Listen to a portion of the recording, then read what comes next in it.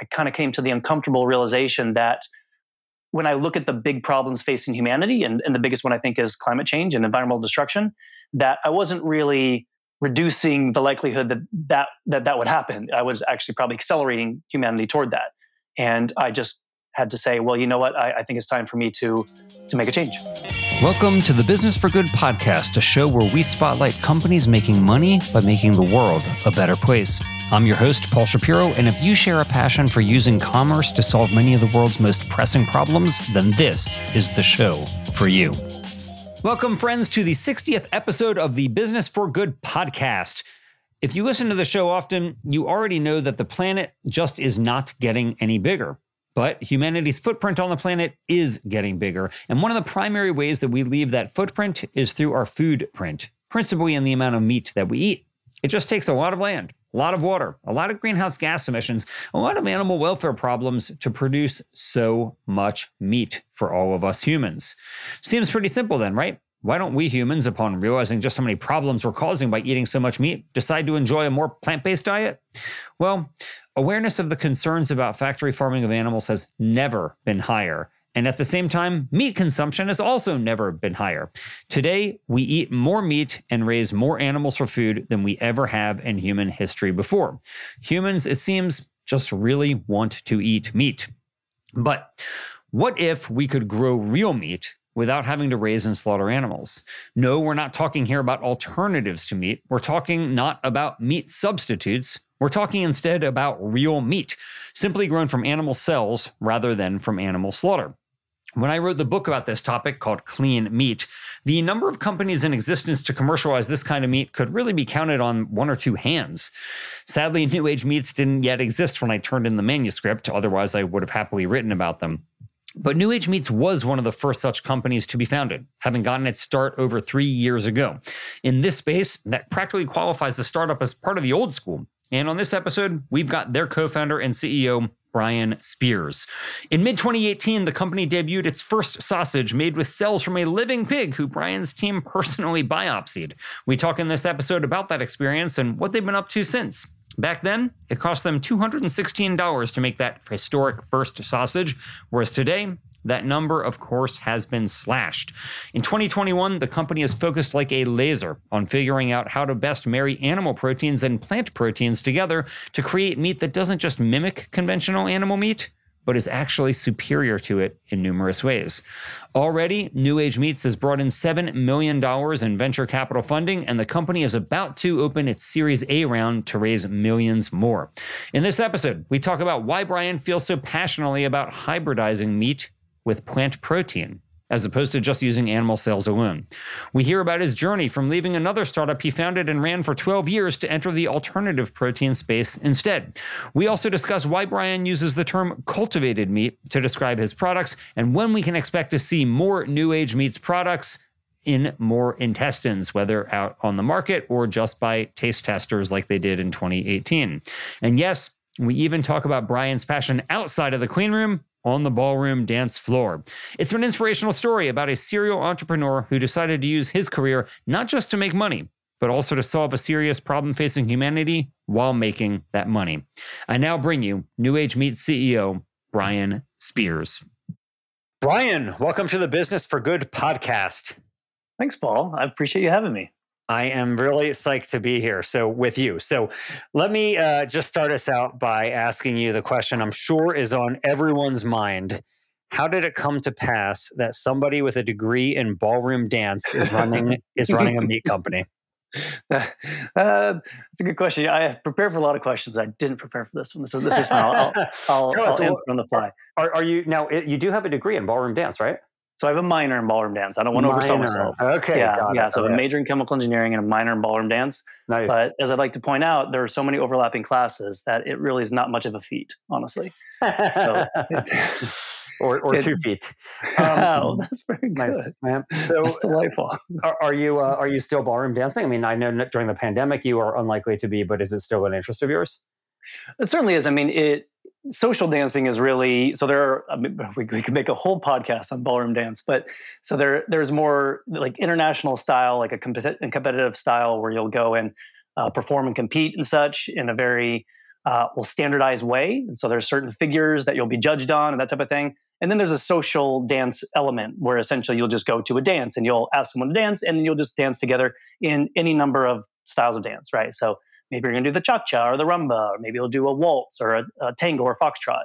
So then it's just really a lead and follow type of thing, much like people do in salsa or swing. So it's essentially just that type of lead and follow, but you're doing it with other types of dance. So I'll still do that sometimes. It really, you find that it attracts an older demographic in most cases. So it depends on who I'm hanging out with. But I'll still kind of go and do dance, a salsa dance or a swing dance, like I said, because those tend to be more people my age, frankly. But I still really enjoy dancing for sure. But during the pandemic, it's much more difficult. I do much more dancing alone in my living room, which I also recommend. Don't need a minor for that. Very, very nice. Well, a couple things. One, a colleague of mine is into ballroom dancing big time, and so I'll have to introduce you to him, in case you don't know him. But he's really into it. But second, who's going to lead? Yeah, okay, that's fine. We'll figure it out. I'll leave that to you guys. But but I didn't know you were into swing dancing because my wife Tony actually got me into it, and before the pandemic, we were going out like twice a week. And she used to be like super into it. She was like an instructor and like traveled all over the world doing, or at least all over the country rather, doing various swing dancing competitions and all these events. And then she got me into it more casually, and we're going out before the pandemic twice a week, but now we do swing dance together at home during the pandemic, which is fun. And our dog really gets into it, and he tries to dance with us. So, but that's cool. So, do you go out swing dancing now?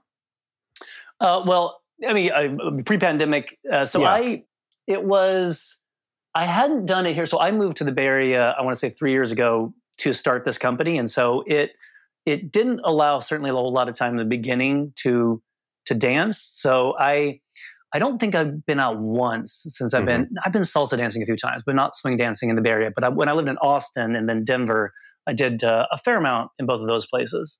All right. Well, we'll have to compare notes sometime. I'm sure that you are superior to me in your dance acumen, given that you have a minor in it. But someday we'll have to compare some notes here. But we have many common interests aside from swing dancing, and that's what we are really here to talk about. Right. Although I do think that dance can help make the world a better place too. But for the purposes of our conversation here, New Age Meats is not your first rodeo, so to speak, that you were actually the co-founder and CEO of a company prior to your life in the meat industry, trying to grow meat without animals. So just tell us, what was Six Clear and what happened with it? Like, you ran it for many years, but what was it, first of all, and what did you do with it? Sure. So my educational background, so I just have a bachelor's in chemical engineering. And then after I graduated, I went to work for a company called National Instruments out of Austin, Texas. And they do kind of broadly, basically they make the hardware and software that feeds all kind of frontier technology industry. So they will help research labs, production, and like early stage production environments. So moving from research to development, and then using those same types of tools to move into production, like manufacturing. So I worked for them for 4 years, and then after a while, I kind of determined that I could do this myself and run my own company. So myself and another guy co-founded Six Clear, and it essentially worked with a few different types of customers. So we work with, for instance, some deep research customers. So we worked, for instance, some NASA and some U.S. and Canadian national labs and some universities were some of our customers. What did you do for them? Like, what did the company actually do? Sure. Yeah. So we did a few things. So the first thing that we did was we taught them how to set up their research in order to essentially integrate the hardware and software. So where does the data come from? Where are your sensors? And then how do you gather that data together? How do you store it together? Then how do you make data-based decision? What type of logic are you applying to it in order to determine whether your test passes or fails? And how do you design your experiments? How do you think about what your goals are experimentally, and then how does that actually play into experimental design, and then of course the implementation of all of that. So that was the whole industry. That was the 12 years of being in that industry. And what happened at the end of 12 years? I think that increasingly, as the time wore on during that last company, started to ask just more questions on what's the point of this company, right? What is it here to do? And those, reflecting back to kind of like larger questions that I have, which is, what is my point here? What's the point of my life? What am I trying to do here? When it's all said and done and I'm dead, I have a tombstone. What does it say on the tombstone? Does it say that I help people set up the research labs and I allowed them to do the research faster and make more products? That sounds, that's interesting. It was a very interesting industry, but I didn't feel like I was actually doing anything. I kept asking, what's the whole point of it? What's the point? What's this thing? Not just what my company's doing, but what's the whole industry doing? What am I enabling? Essentially, I'm putting gas in the car of different cars of all these different cars which are going to their own destination. So I'm helping them get to where they want to go faster. But I'm like, where are they going? Do I want them to go where they're going faster? So there are certainly some industries that I was really proud to work with. Like I said, work with NASA and a lot of renewable energy companies. But then there are some industries which, frankly, I wasn't as thrilled working with.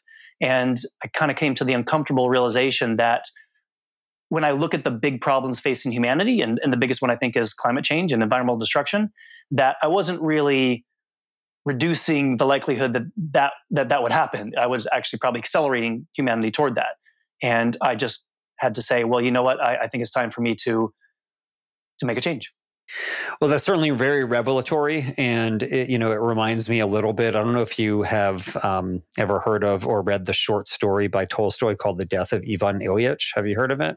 I've not. No. It's a really great short story that I recommend. I'll include a link to it in the show notes. But basically, Ivan Ilyich is leading this life where he basically is not really contributing a lot to the world, and he ends up getting sick. And to make a short story even shorter, he is on what may be his deathbed, and he's thinking how he's going to reform his life if he gets better, so that he'll actually lead a more purpose-driven life. And not to ruin the ending for you, but he dies. And, that's the end of it there. And, many of us don't want to end up like Ivan Ilyich. We want to have a life of meaning and of purpose where we actually contribute something meaningful to the world. I don't want to ruin the ending for all of us, but we're all going to die.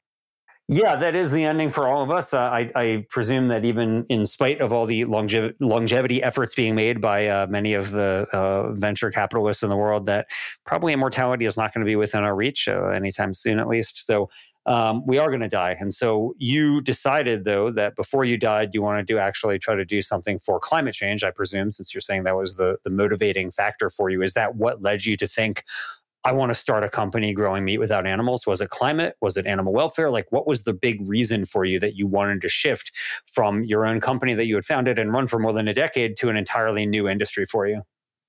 Yeah, I definitely thought that renewable energy was where I was going to end up. In fact, I had done renewable energy research as an undergrad. I worked in like biomass combustion, also environmental chemistry. And so I always really cared about it quite a bit. And I worked with a lot of companies in that space. And so I was living in Austin, Texas previously. And then I moved to Denver, Colorado to be near the National Renewable Energy Lab there in Golden, Colorado, with the idea being that that would be, the new industry that I would get into. And so I spent a lot of time in that whole ecosystem with startups and with some of the engineers and young businesses. And it really struck me that the ecosystem was much more mature. There were the people that are working with, they were kind of eking out these single digit gains in solar conversion efficiency or battery storage efficiency.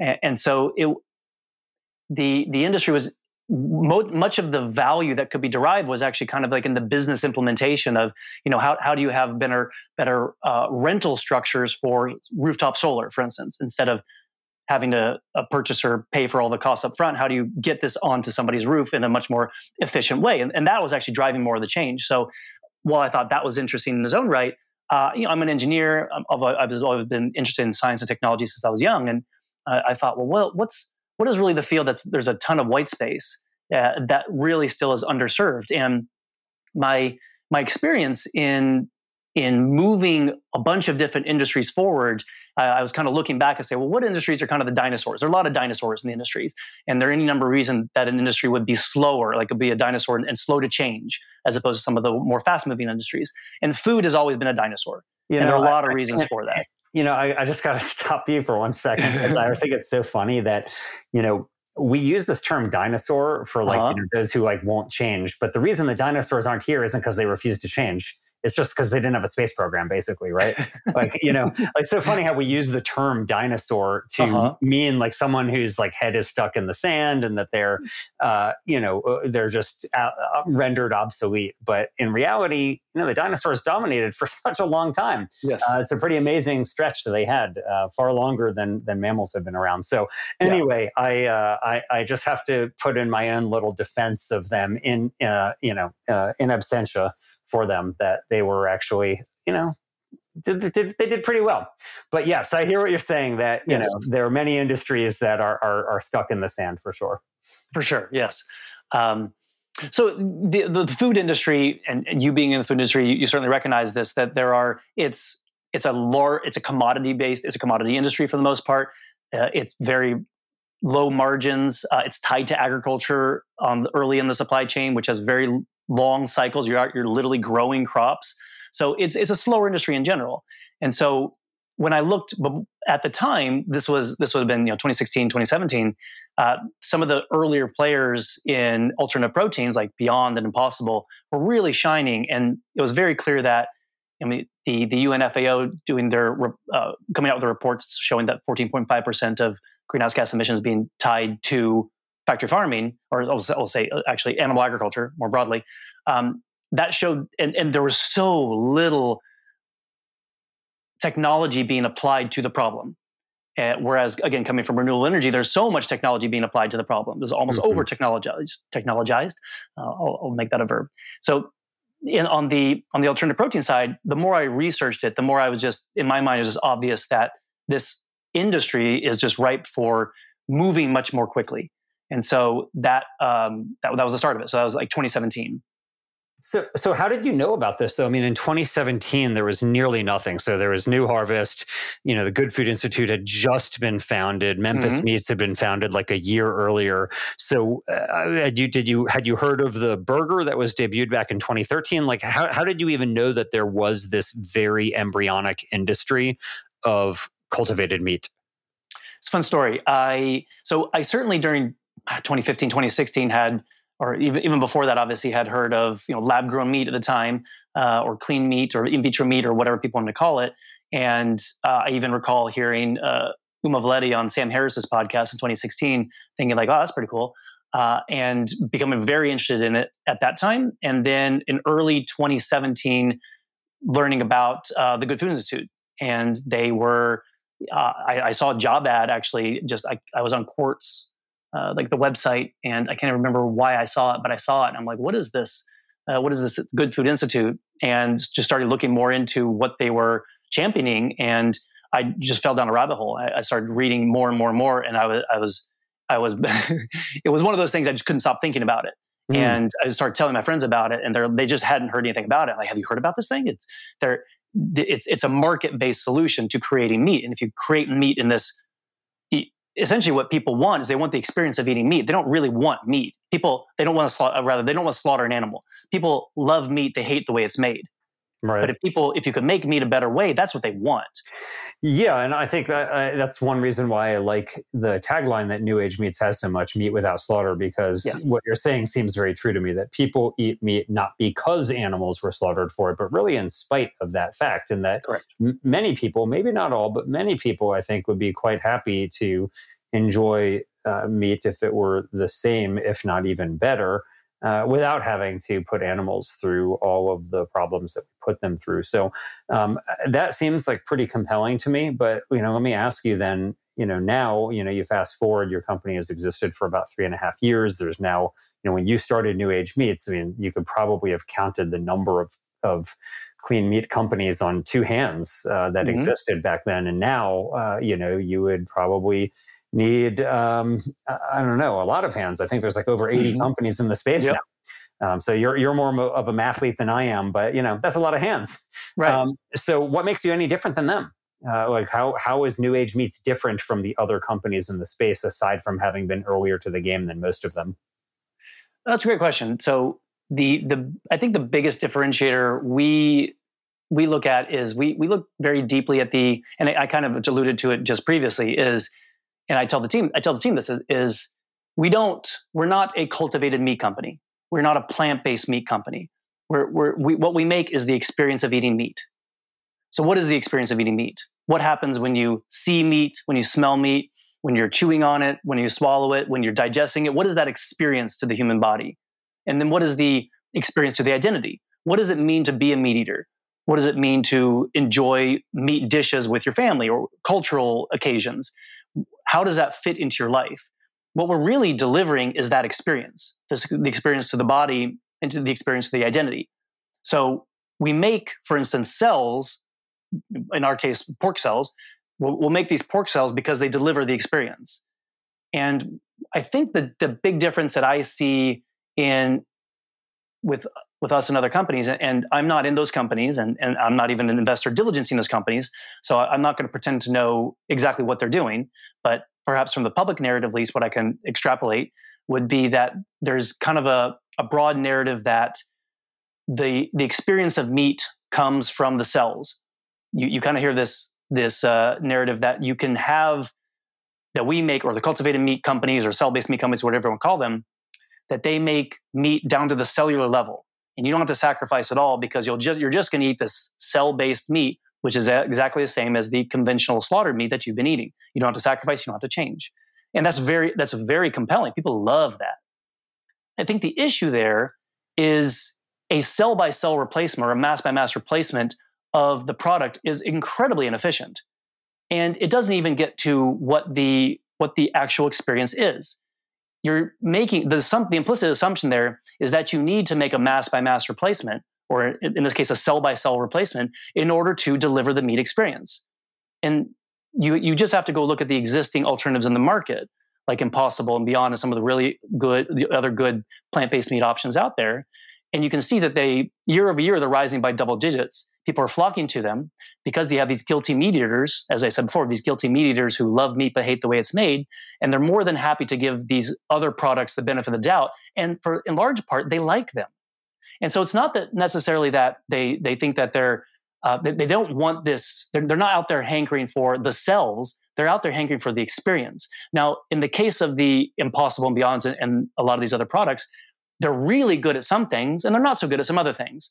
And so if you slap down one of these products right beside a beef burger and blindfold yourself, nobody's fooled to saying they taste exactly the same. A beef patty from Impossible Beyond or whatever versus a beef patty from a slaughtered animal, they do not taste exactly the same. People aren't fooled because there are certain things that the plant toolkit doesn't have in order to replicate that experience. But there's some things that the plant toolkit provides which are really good at replicating that experience. So what I hear perhaps too often from other cultivated companies or cell-based companies, or kind of the broad narrative, is that they're using the animal cells in order to replicate the entire experience of eating meat. And essentially, why would you use these expensive and difficult to scale cells to solve a problem that's already being solved really well by the plant-based side? What you really should be doing is kind of using the best of both worlds. So what are the things that the plant-based toolkit cannot deliver? What things are uniquely left to the cells? So if you understand what those things are, then you can create a better functioning product. Well, to do that, you actually need to study the human experience of eating meat to understand what each of those sides of the equation offer. I'm saying sides of the equation as in the plant-based side and the cell side. And then it's a matter of not just blending them together, but actually integrating them into a way that highlights what the cells provide. Because again, they are, and anybody who studied the space for long enough recognizes that they're expensive and difficult to scale. So the last thing you want to do is to overuse them to solve problems that you don't need to solve. So I'd say that would be our biggest differentiator.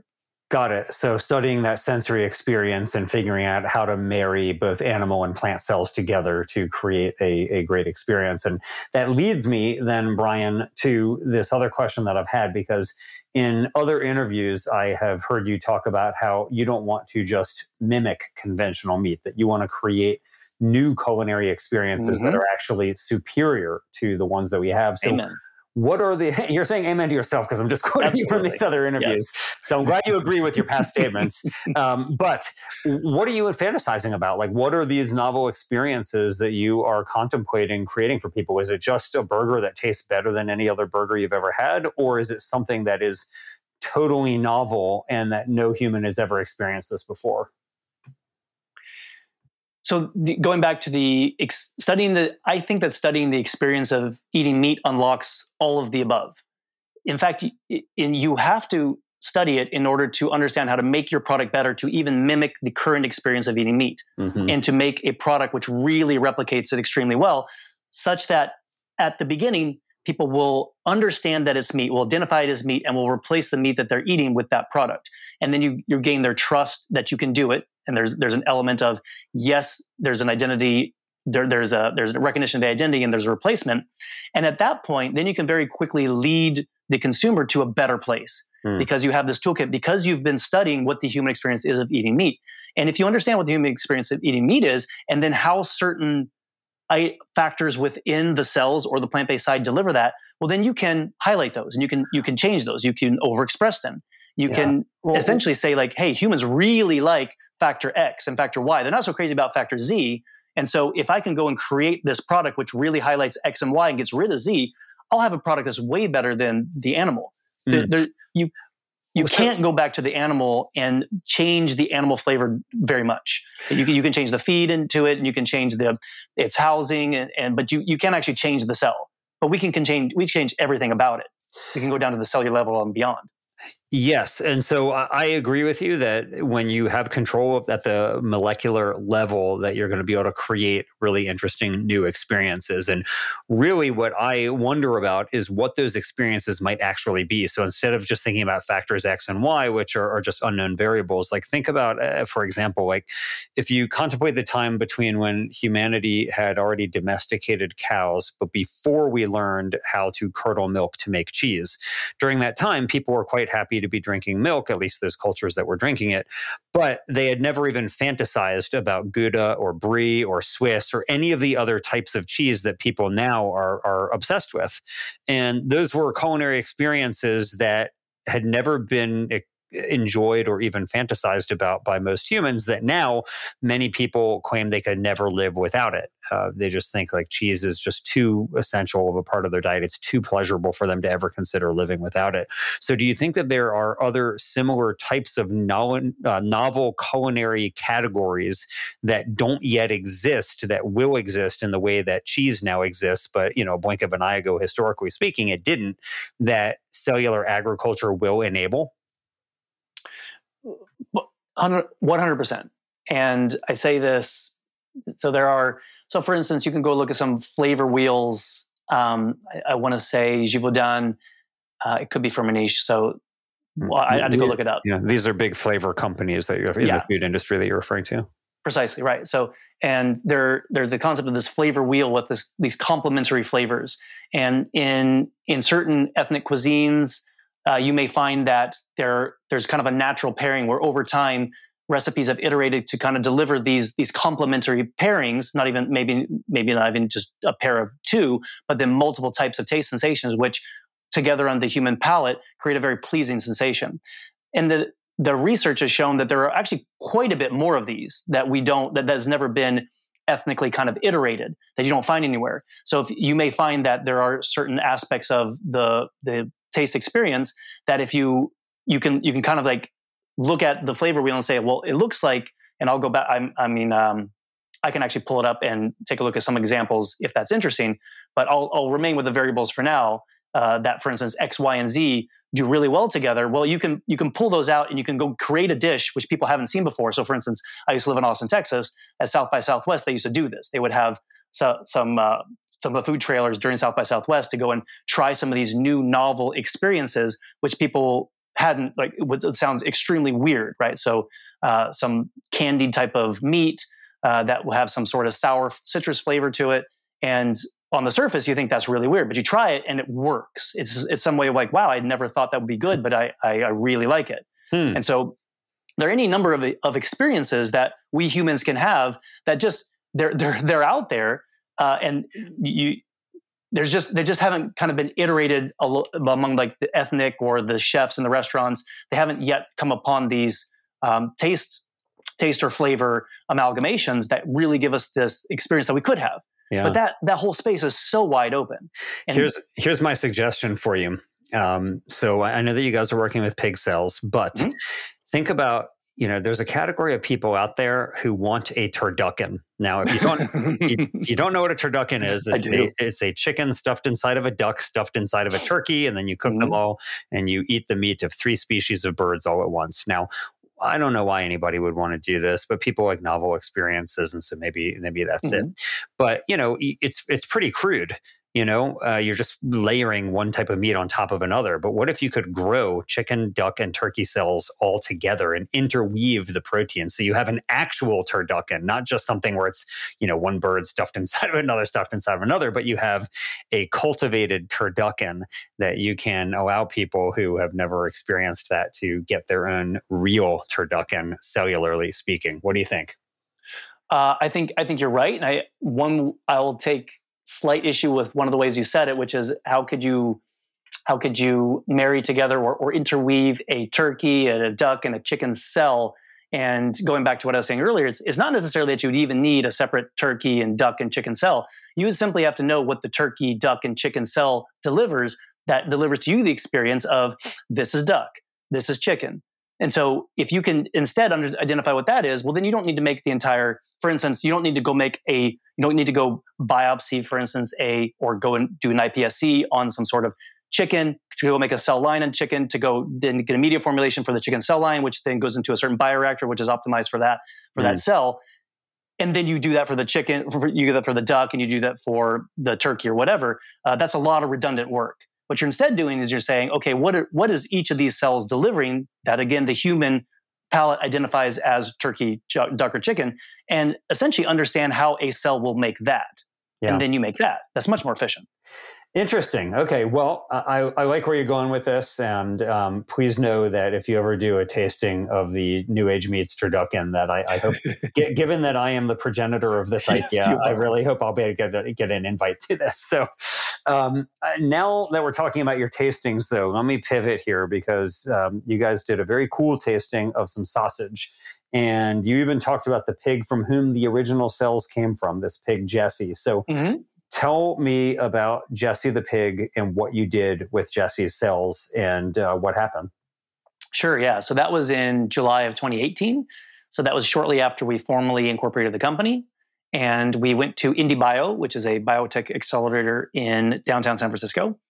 And they gave us our first pre-seed funding. On Jesse Street, if I'm not mistaken, right? It is on Jesse Street. It's an amazing coincidence. Is it? Was the pig named after the street? It is, yes. Yeah. Okay, got it. My co-founder, she took the liberty of doing so. The factory, the farm pigs weren't named. And so we gave Jessie her name, yes. I wasn't sure if this was like a pig on a sanctuary or on a farm. So, anyway. So, okay. So Jessie is a farm pig who I presume... how did you get the farmer to consent to giving you some of Jesse's cells? Payment. Yeah, we just we said we're very upfront about what we were doing, and luckily there was a veterinarian on site, so the veterinarian worked. So it was a small farm, and they had they tried to be as regenerative as they could, and so they had animals in various disciplines, delivering certain value to the value chain that humans want. And so the veterinarian was on site. And so she was able to anesthetize the pig because the pig doesn't know it's saving humanity. And so then you can take a small biopsy of the flesh of the pig. Well, and saving fellow porcines as well in the process. The pig is probably less interested in saving humanity than in saving fellow porcines. That's true. That's true. It's a high-minded pig in all regards, but I think you're probably correct that I was most interested in its Yeah. fellow species.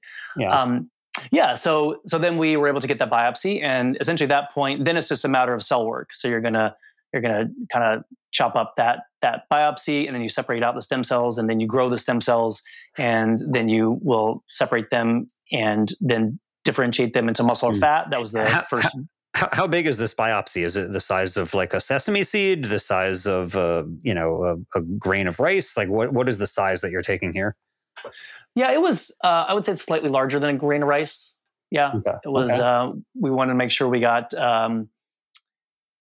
We wanted to get it from the. I guess this isn't actually. We got it from the belly. At the time, we had a lot of questions like, where on the pig should we get it? So we're like, well, we kind of want to make sausage that tastes more like a bacon type of product, which we came to learn later isn't really accurate. Like good sausage comes from the shoulder.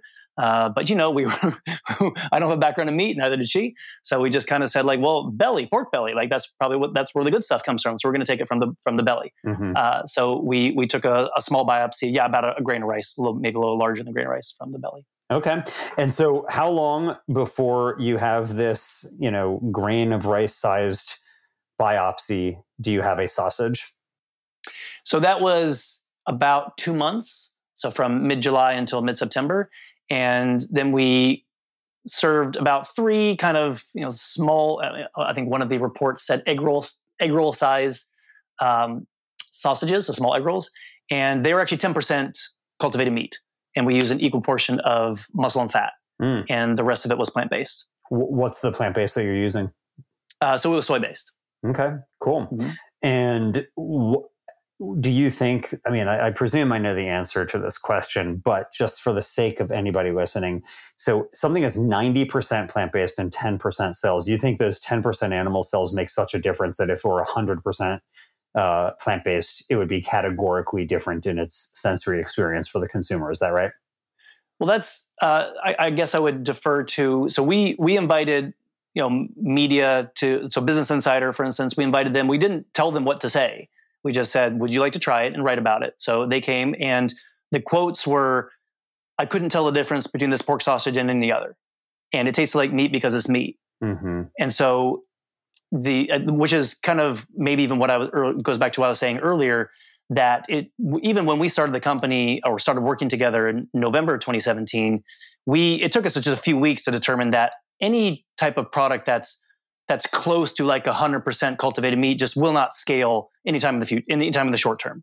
That's like there's no point in really trying to do that. What you really want to do is to understand again what the important part that the cells are providing, and then what the important part of the plants are providing, and then make a product which can scale and then taste delicious. It's better than anything in the market, and the cost can actually compete. We're not interested in making a low volume solution for luxury restaurants. That's not the reason I got into this business. It doesn't actually return, like none of our investors want that either. None of the team wants that. We're not trying to make meat for rich people. We're trying to make pork for the people. So we are much more interested in making a product that can scale.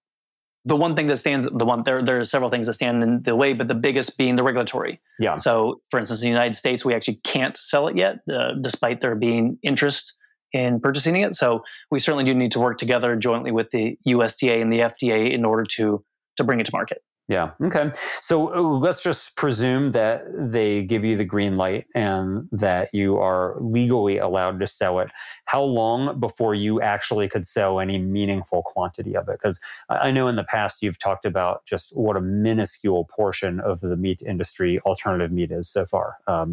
It's far less than 1% of all the meat sold both in America and around the world is coming from non-animal sources like plant-based meat. Well, 0.0% is coming from clean meat, and probably around maybe 0.5% in the US is coming from plant-based meat. So it's a very, very tiny fraction. So there's going to be a lot of scale up that's needed here. But how long do you think it would be before New Age Meats would actually be able to, let's just say, offer, not fast food restaurants, but even just any restaurants, the ability to sell your products?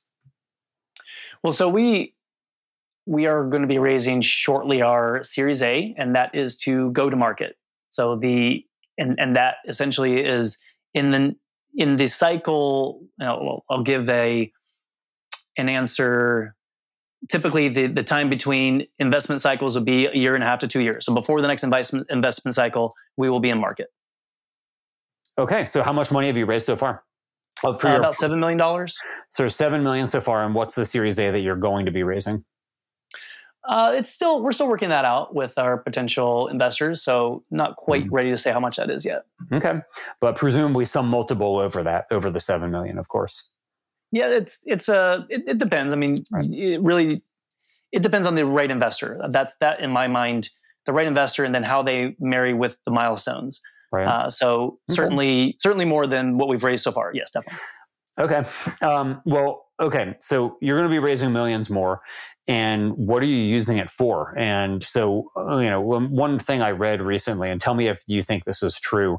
I read recently that if you were to take all of the bioreactors in the world today that are currently used for mammalian cell culture, every single one of them for biopharmaceutical purposes, everything, biomedical, everything, and repurpose them all to be producing cultivated meat, that it would still not comprise, the output of them would still not comprise 1% of the world's volume of meat that is being produced right now. You think that's true? I haven't done that calculation, but I would say that is not the product that we're making. So that falls more in the camp of the mass by mass replacement that I was saying earlier is the losing strategy. Got it. Okay. So for the winning strategy, what are you going to do? Are you building your own pilot facility here? And if so, like how much do you think that costs to do? Yeah, so we definitely are. So we'll be doing our own manufacturing, certainly on the bio side. It remains to be seen if we'll make the entire product together. Just we'll use our funds judiciously. So as far as the output, it's a good question on the output. We're not quite ready to talk about how much output we'll be serving post Series A, but post Series A raise. But that certainly will be shared. Okay, cool. Well, I can't wait. There's a lot of folks who are talking about building pilot plant facilities here in the world to start culturing animal cells, which is really exciting. And I actually violated one of my own rules, which is I don't like calling them bioreactors just because that's so, it has a little bit of a scary feel to people. Calling them something like fermenters or cultivators seems to be a consumer-friendlier term. What do you think? Yeah, I mean, it's a great question. Some of the other, I've chatted with some of the folks in some of the other companies about this very question. I think that fermenters, I don't think is entirely accurate. Yeah. So fermentation it's something that we don't do. So it would be, so cultivators could work. I think it's an interesting term. It's because for instance, we hire people who have experience working in bioreactors. We can't really say that we're looking for a cultivator engineer because they won't know what we're talking about. So in order for us to actually use the existing technology and the people with experience in that, then we have to use the industry jargon, which is bioreactor. So again, the habit of saying that. Yeah, it's one thing to use it in a job description, and it's another thing to use it in a public-facing way, like an interview with the media. I doubt that.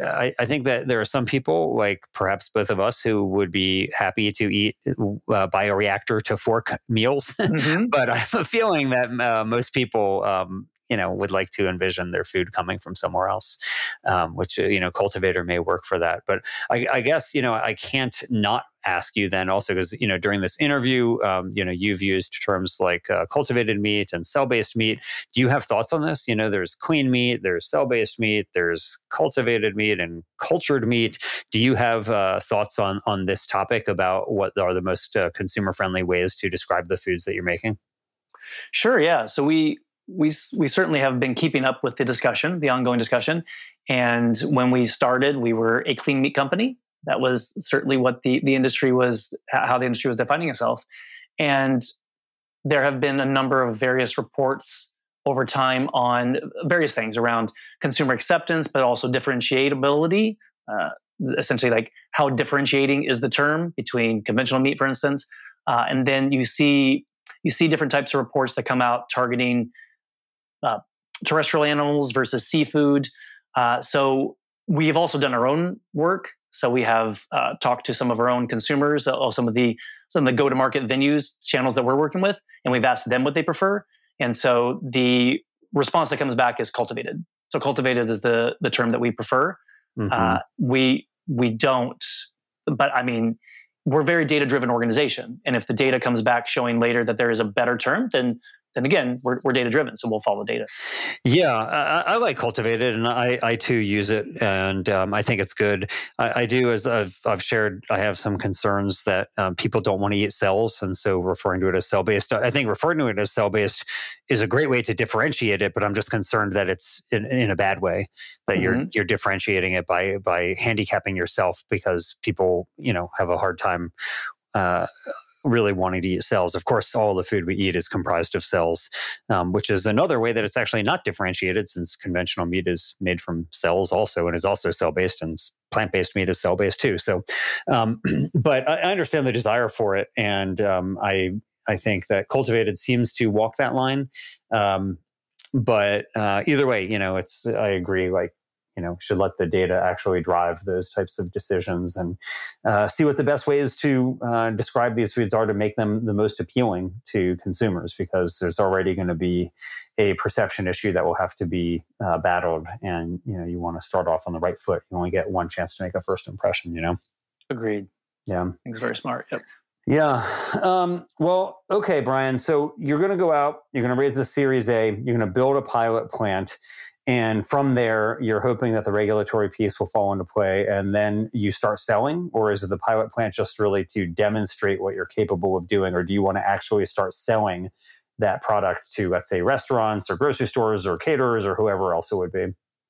Oh yeah, we definitely want to start selling. It's the doing the production, making your own production facility. The first product that's going to come out of there, though, it doesn't go right to the consumer. So a lot of people may take the idea, I guess being from maybe outside the industry, would say that, well, as soon as you finish the production facility and run it, then you're ready to go deliver to the consumers. And that's not quite the case yet. So much like you kind of need to wear in a new pair of shoes, you kind of need to wear in your production facility, and you need to understand how good it is at consistently making the product that you are going to be delivering to your customers. Because you don't want to deliver a product which is one day soupy and the next day too dry. And so you want to first off make product that goes back to your own R&D to determine that it is meeting the quality standards that you want to share with consumers. And so, yeah, that's going to be the first few months after we start producing product, and then we'll be selling that. Yep. Okay. Yeah, I don't think soupy is the adjective that most people want when they think of their meat. They might want novel experiences, but I don't know that soupy meat is what they're going for. I may have to go back to that flavor wheel from Fermentage. Like, there may be a vector in soupy, but I don't know. Memory doesn't serve me well tonight. We will have to see. I look forward to hearing a backer report on that. Right. Okay. So, Brian, you have founded 2 companies and served as CEO of 2 companies. So, for somebody who's a serial entrepreneur like yourself, there probably are lots of resources that you have relied on in your journey throughout your life here. Are there any books or anything else for people who look at what you're doing and are like, hey, that Brian Spears guy, I really like what he's doing. I'd like to be more like him. Are there any books or other types of resources that you would recommend for folks who are interested in trying to start their own business to try to make the world a better place? Sure. Yeah. So a lot of places to start here. So I think that the books, probably the biggest, especially for making a technology based frontier, so essentially translation of frontier research into market, that's fundamentally very difficult, right? So it's certainly non-trivial to say we're going to go into the lab, we're going to try and figure out at a very fundamental level what we don't know already, and then we're going to go and move into development on that, and then move that to production. So that's the pipeline I've been working with my entire career, and that whole pipeline is very hard to do well, and it's very hard to keep a culture inside of the company which keeps all the pieces together that does that, because the people that work early stage, the researchers, the research scientists, they think very differently than the engineers who do more of the development and testing, than the production people that go and make this at scale and then make it more efficient and to make it a cost effective enough to be able to deliver to the market. And so being able to maintain a culture which houses kind of big tent all of those people is very difficult. So in the beginning, especially, I think it's important to be really aware of what you know and what you don't know. And I think that one of the best books that teach you this is like Thinking Fast and Slow is one of my favorites. It's by Daniel Kahneman. and it's a fantastic read, which is really a pretty readable, though dense, retelling of a lot of psychological research that shows how the human mind thinks it's really good at certain things, at assessing certain characteristics, but is actually very bad at it, repeatably, measurably bad at, for instance, large numbers, and being fooled by bias, by injecting bias. So I think it's a fantastic book, not just to read once, but to keep going back to. Like, I'll pick it up and to start and read a chapter, and I'll be like, oh my god, how have I forgotten that? I've entirely forgotten this whole priming thing, and how priming has affected me. Yeah. Well, the human mind is good at deluding itself into thinking that it has a good memory too, I guess. Yeah. Well, yeah. I mean, I'm reminded. Richard Feynman has that great quote. He said, "The first principle is that you must not fool yourself, and you are the easiest person to fool." So you definitely want to be aware of these.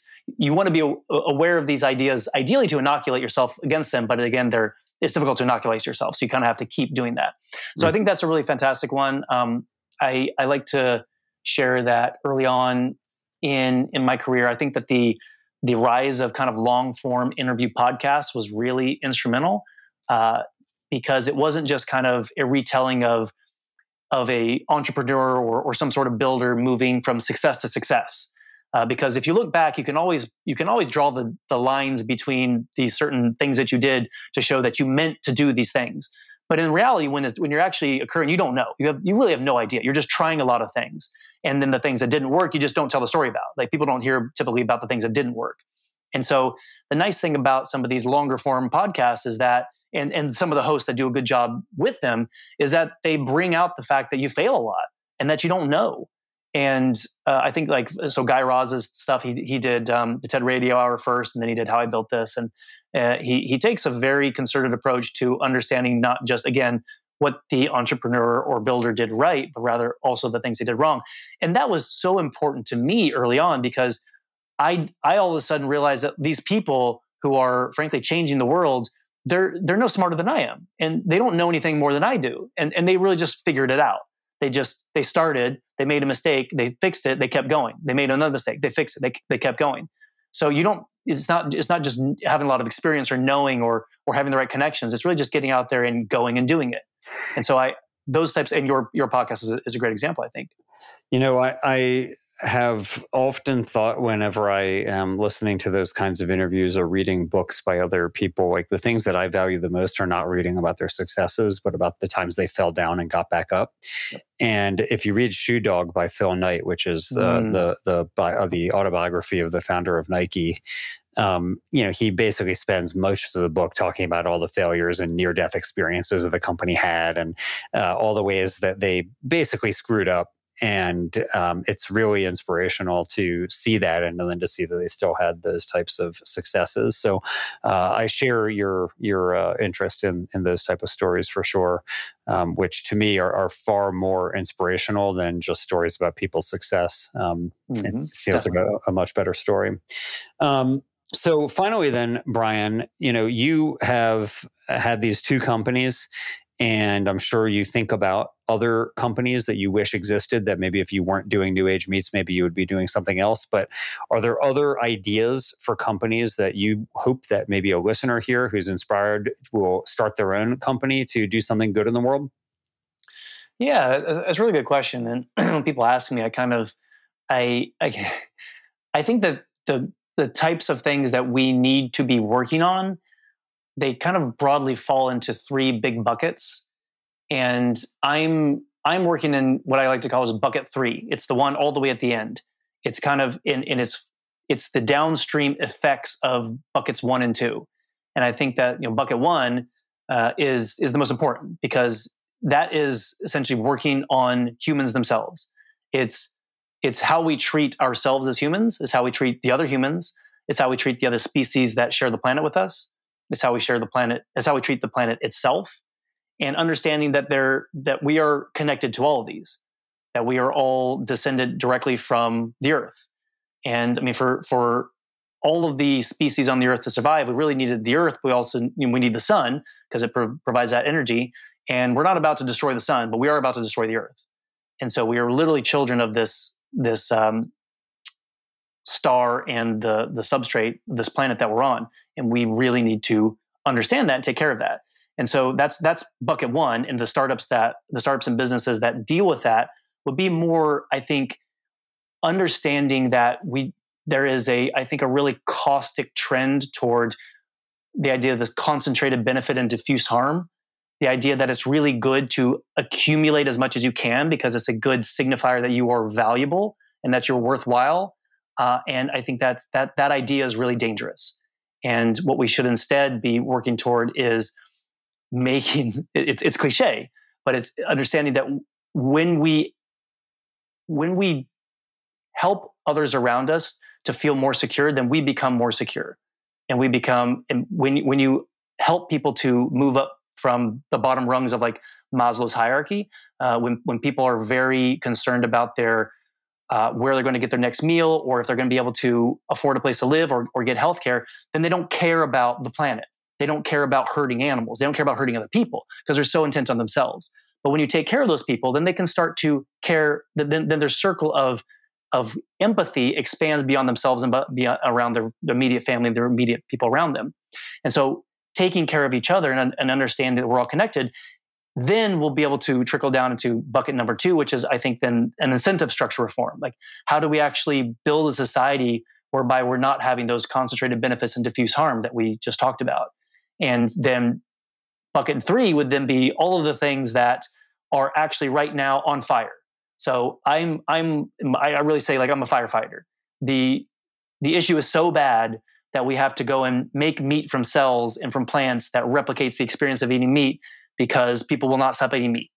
We're eating so much meat and we're dropping the cost down, expanding the production of meat so much, even though we know that it's destroying the planet, and we know it's destroying our health, and we certainly know this is destroying animal welfare. And so I'm out there working to put out that fire, but I very much know that another fire is just going to pop up if we don't solve the first two buckets. So we really need to change who we are. So what's an example of a company that would be addressing one of those, whether in existence or not in existence, that would be addressing who we are? So I think that it's broadly speaking a lot of mental wellness, the idea of wellness in general, the idea that instead of fixing things that are wrong, but actually encouraging humans to flourish and move up that Maslow's hierarchy. And that changes, it changes fundamentally what we want as species, what we're taught to want. And so I think, for instance, there's a lot of really good startups working on psychedelics. And I think psychedelics are really interesting because if there's one thing they teach you the connectedness of everything. And they show you where we as species come from, that we come from the planet. Mm-hmm. And once you understand that, and it shows that your connectedness with the other species that we share this planet with. And so do you think there is like a causal relationship between, or let's say a causal association between psychedelic users and meat consumption then? Like, does one lead to the other? Do you think that like people who use psychedelics are more likely to eat less or no meat? It's a really good question. I would be loath to give you just the anecdotal evidence that I've observed. I didn't. So there's a difference also in psychedelic recreational use versus more therapeutic aspect. So if you've done it recreationally, then it may not have the effect that I'm referring to. So there's a lot of so for instance, MAPS, the Multidisciplinary Association of Psychedelic Sciences, does extraordinarily good peer-reviewed research at some of the most prestigious universities that are able to show that people when they take some of these psychedelic assisted therapeutics, that they're consistently reporting them to be some of the most meaningful experiences of their lives. And these are people that across a variety of, and some of them are they're well people, but then some of them are dealing with end of life, some terminal diseases, some of them are dealing with addiction. And so there's a really good body of evidence that shows that an encounter with the finite nature of life and understanding that all we have is the time on Earth with each other on this planet, and that time is actually really important. And the most important thing is to treat ourselves and each other's really well. Then it fundamentally changes your perspective, and you start to care less about accumulating accumulating either wealth or assets to shield you away from the fear you have that someday you are going to pass into oblivion. Mm-hmm. So you're trying to take control in the way that you can take control of something that you feel you can take control of something you actually can't take control of. Like you can't control the fact that you're going to die, and you can't control the fact that you actually don't have control over this really complicated experience that we have on this planet. And you can only control so many things in your life. You can't even control the thoughts that come into your head. And so when you sit with the idea that instead of trying to control everything, that you can just be in the moment, you can be with all the other people and beings on this planet and really enjoy the time that you have together, then your thought pattern fundamentally shifts. And then the incentive structure that we have as a society that governs our interactions with each other can shift as well. And then these downstream problems that I'm working on won't happen. I won't need to do these things because we'll fundamentally change who we are to make a better, kinder, more sustainable society. And society that, frankly, that's a humanity that is worthy of its ambitions to be, for instance, an interplanetary species.